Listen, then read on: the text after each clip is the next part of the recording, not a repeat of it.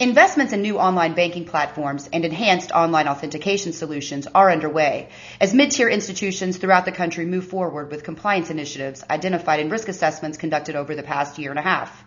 Hi, I'm Tracy Kitten with Information Security Media Group, and today I'm joined by Michael Wiffles, the Chief Technology Officer of QCR Holdings, a multi-bank holding company in Illinois. Michael, tell us about the banking institutions for which you oversee compliance and security investments. How large are they, and who comprises their primary customer bases? I'm not directly responsible for compliance, but I do participate in oversight of the compliance work. I would tell you we're probably about a $2 billion organization, and we're continuing to grow and perform pretty well in what I think most FIs would say is a very tough marketplace today. Our primary focus is commercial business and commercial business customers, but we do have strong retail segments along with investment, trust, and leasing services. First, we have Cedar Rapids Bank and Trust in Cedar Rapids, Iowa. Then we have the Quad City Bank and Trust, and they are located on the Illinois-Iowa border. And then we have Rockford Bank and Trust, which is in Rockford, Illinois. And then just a little north, we have M2 Leasing, which is out of Brookfield, Wisconsin. Now, Michael, over the last 2 years, risk assessment has been the focus for your institutions as well as most institutions throughout the country. What key areas of risk were identified during those assessments, and how did they vary among the institutions you work with? I would probably start by saying we have to be a little broad. I think first you'd have to acknowledge that changes in the threat landscape, whether they're internal or external, are going to drive a review of an institution's risk posture. So I think when that happens, you're going to see institutions reevaluate their risk posture and take appropriate actions for that. I like to make the point only because past and current conditions and the increased threats associated with those that we've all witnessed over time gain a lot of our attention. But with that covered, I can start by saying cybersecurity and geopolitical risks. And it's interesting, we probably wouldn't have had to talk about the geopolitical portion of this a couple of years ago, and now we're finding out that we're having to marry the two together. But I certainly believe everyone should pay increasing attention to the risk of cyber attack from both state and non-state type organizations. I would say it includes the oversight of mobile banking as well, not just online banking, and the risks that come to mobile banking to the customers and the banks as well. The next thing I'd say is probably regulatory changes. Those kind of introduce new strategic and operational challenges for FIs today. Sometimes if those things aren't coordinated well through the institution, they can create organizational risk. They can create inefficiencies, which draw down on many different things, but at the end of the day, the inefficiency draws down on expense. They could, for example, impact business models and profitability if not handled right. And of course, they could change risk postures. At the end of the day, if they consume more labor where banks are already stretched, there can become challenges for the banks to be effective. I believe liquidity or funding and collateral type management is another area that banks are paying attention to. Banks are looking to decrease risk, probably through addressing capital. Finally, I'll close probably with the economic conditions and the marketplace uncertainties. I'd be remiss without mentioning that. Loan growth is going to continue to be a challenge for banks, so we'll see more exploration for value-added fee-based services that customer would be wishing to pay for. Any other areas that we can take advantage of to grow revenue until the market starts to turn and recover. Michael, the investments that are now being made to enhance some of the online security within your institutions and ensure conformance with the FFIEC's updated authentication guidance are just now taking place. What constraints prevented QCR from making these investments sooner? Timing, I'd say, was probably the most important piece of that. We're like many FIs that take advantage of outsourced services, and as a result, all of us depend on those providers to keep up with the regulatory changes. So that means many other providers control additions of features into products that would enable the guidance. So over the last year or so, we finished a review of other provider solutions than our incumbent. And so we've decided to work with an alternative ASP provider for the commercial online banking channel. And much of the additional guidance that we want to put in place, Tracy, can be addressed by that solution and things we've already done today. So really, timing was probably our biggest obstacle. And then what about the challenges from a budgetary standpoint? What types of constraints and existing contracts with core service providers pose challenges? We really, or I personally, have not experienced a budgetary constraint today that would come, I would say, out of our executives or out of our boards. They've been very supportive of the operational groups in the organization and the kinds of things that they need to do to accommodate guidance in the manner they'd like to see that accommodated. So in addition, our relationships with our core providers have been very good as well, and I've seen them to be very supportive of our needs, which include them adjusting to changing market conditions. So And then tell us, Michael, about the changes QCR is making where stronger authentication is concerned. We've made a few, just like probably other institutions. We use Vasco tokens today for customers who submit ACH and wire transactions. For other customers that don't do that, they use Passmark.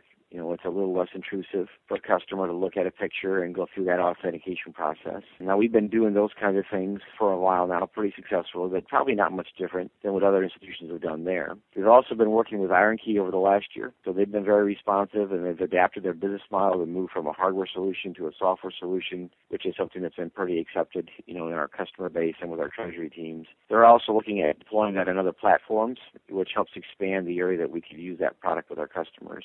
We do expect customers to use the IronKey solutions who are ACH and wire customers. It's just another way to mitigate or reduce the risk. And frankly, it's a step that helps us further reduce account takeover activity. We're also talking with Guardian Analytics. Guardian has come a long way, and they've got a very interesting product. You may remember a while ago in another interview similar to this, I had mentioned that I really don't like putting products out with our customers that are intrusive to what they do on a daily basis. I think that a model that allows detection and analysis and alerting from the back office is a better answer. I think that they've got a solution that, while it's not in the core system, I think they have a solution that will do that in the back office and make it transparent to our customers. And then what about encryption, Michael? What enhancements are being made there? We've done quite a few things in encryption. So, we use encryption on laptops today. We're a PGP site. We've been very happy with that solution. We do a lot of email type encryption where our employees can force encryption, and then we've got a rule set on the backside for a mail message. If it goes out and meets the rule set, the encryption is forced. We apply encryption on our digital backups in our vault, and so we've been very happy with that. We apply encryption on our SANs to protect the data that's sitting there in the SAN environment today, and so far we've been very happy with that. I think you have to look at encryption and try to find the areas where you can mitigate the most risk down and apply it where it makes sense. And I think we've got a pretty broad cut of where we use that today. In the wireless world where people are traveling, we obviously use VPN encryption services, and we're a Verizon shop, and they've got a good solution there as well. So I think you just have to continue to look at your own technology landscape and determine if you're addressing all the right things, or if you need to start applying encryption to new things. Now, Michael, you've noted in conversations that we've had previously that QCR is transitioning or considering to transition its online banking platform to ensure more modularity as well as the ability to complement the platform with enhancements. What can you tell us about the platform you expect to invest in? We're not quite ready to let you know who we have selected yet. We hope to firm that up here in the next 45 days. But we've looked for a solution that has an intuitive interface for our customers. We want something that's easier for our customers to use, something that allows them the ability to customize their sessions to their roles, which makes them more efficient and more effective in their jobs. Clearly, we've looked for something that's got dual controls, improved reporting. We want to see alerting for both the customer and our back office organizations, and we'd like to see that alerting extended to our treasury management teams who have the direct relationship with the customers today where it makes sense. We also were looking for a commitment to a partner that would enable us to give customers one view into their banking relationship with us, and that means a single sign-on interface was a key component of our decision. We think we've got a pretty good provider that does that today, so we're still doing what we call deep dive due diligence with that provider, but so far we've been pretty happy with what we've seen, and we think our customers will be just as pleased with it. And why was transitioning the platform the best solution? The transitioning or moving away from one provider to another was pretty difficult. We're pretty happy with who we're with today and pretty supportive of who we're with today, and vice versa. I think that they would say the same thing about us. We just had a timing conflict. They weren't quite there yet with a solution. We were ready to make a change and wanted to move on to do that, and so timing got in the way, I think, for both of us to probably continue to keep our solution integrated with that incumbent. We wanted to be able to address market competition. We wanted to be more competitive with our solution. We wanted to address some of the customer needs that we heard. We wanted to address efficiencies in the back office. Clearly, regulatory guidance was a component of that, and our provider wasn't just quite there yet. We were ready. And then what about the difficulty of changing or transitioning an online banking platform? Was that a tough sell internally? We're going to learn a lot about that when we finally pull this trigger with the provider. that we've selected. We're experiencing some of that right now. We're going to have an interface to the core system, and so there's going to be some things we're going to have to work through there. There's going to be reporting that's been automated today that we're going to have to automate on the new provider system. So we've got those things to work through. We're going to have to convert all of our existing customers onto the new system, and we've talked about 2 or 3 different ways to try to do that would accommodate our customers, meaning they would have less work to move over. The same would be true for Treasury, to try to accommodate Treasury so they don't have as much work, and then our back office folks. And so it's almost like, a new enrollment process. It's almost as if the customers are going to be treated as brand new customers, and as a result, we're going to have to enroll them onto the new system, train them onto the new system, and get them comfortable with it. And we all know that change isn't always easy for a lot of people, whether it's a good change or not always easy, and I think we're going to learn a lot about what it's going to take to get that done. And then, Michael, does relying on more vendors give QCR more control rather than relying solely on the solutions that are offered by a core processor, for instance? I wouldn't characterize us as a best-of-breed shop, meaning that we would continue to look away from our core provider for other solutions. We've got a commitment strategically with that provider, and to the extent that they've got solutions out there that work well for us, we certainly want to stay there. This was just a timing issue, and we wanted to move on, and it made more sense to do it. I really don't see this becoming a control challenge for us going forward. I think if you're going to be a best-of-breed shop, you're going to have to think about the control landscape and what it means to have to deal with those controls across, many providers versus having a very short list of providers to do that with. And does working with more providers create new concerns? Well, it creates more work. Accounts payable is going to have a new supplier that they're going to have to deal with payments on. Our back office is going to have a new provider that they're going to need to support from an online banking perspective. Our treasury teams are going to have someone new out there as well that they're going to have a relationship with. Risk and compliance,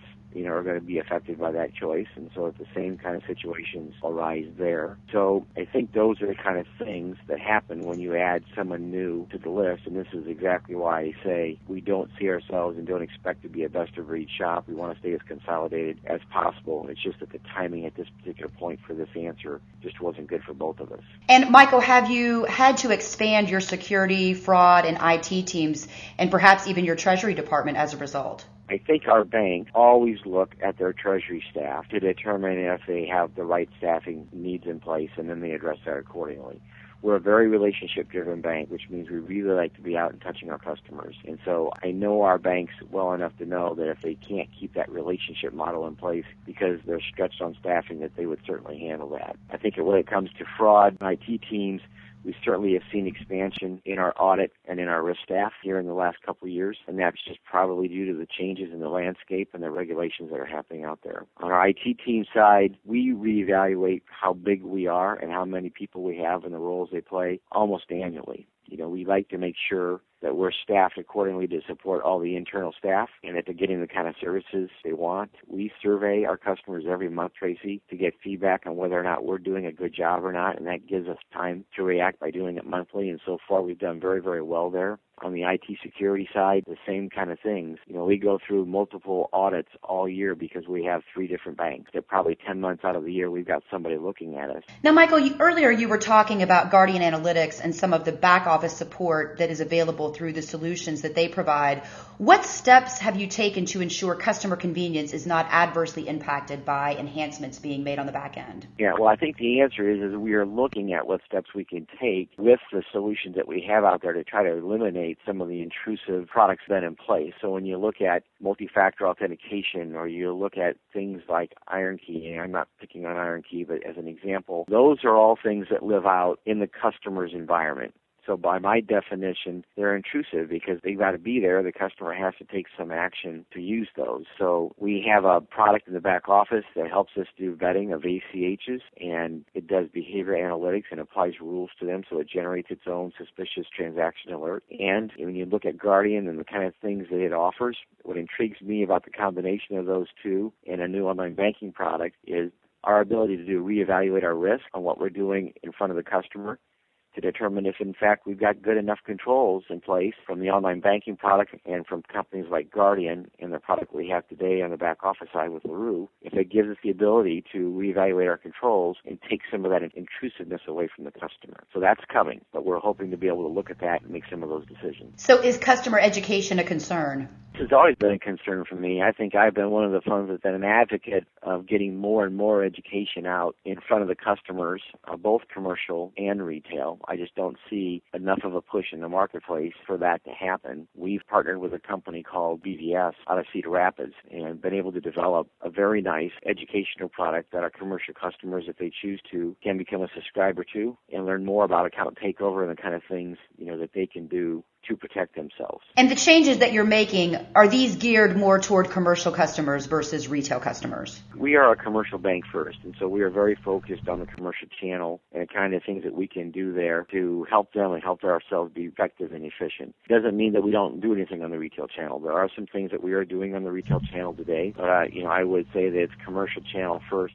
And Michael, I know that you've noted that your final decision is expected to be made in 45 days. When do you anticipate the rollout to be complete? The date for that to be complete is really going to be based, I think, on the staffing resources that our banks are going to have to be able to go out and touch our customers and get them trained. And I've heard many different kinds of approaches that Treasury has been thinking about. I think until we determine what approach they would like to take, it's going to be hard for us to look at the rollout. But I would anticipate this rollout to probably take 6 to 12 months.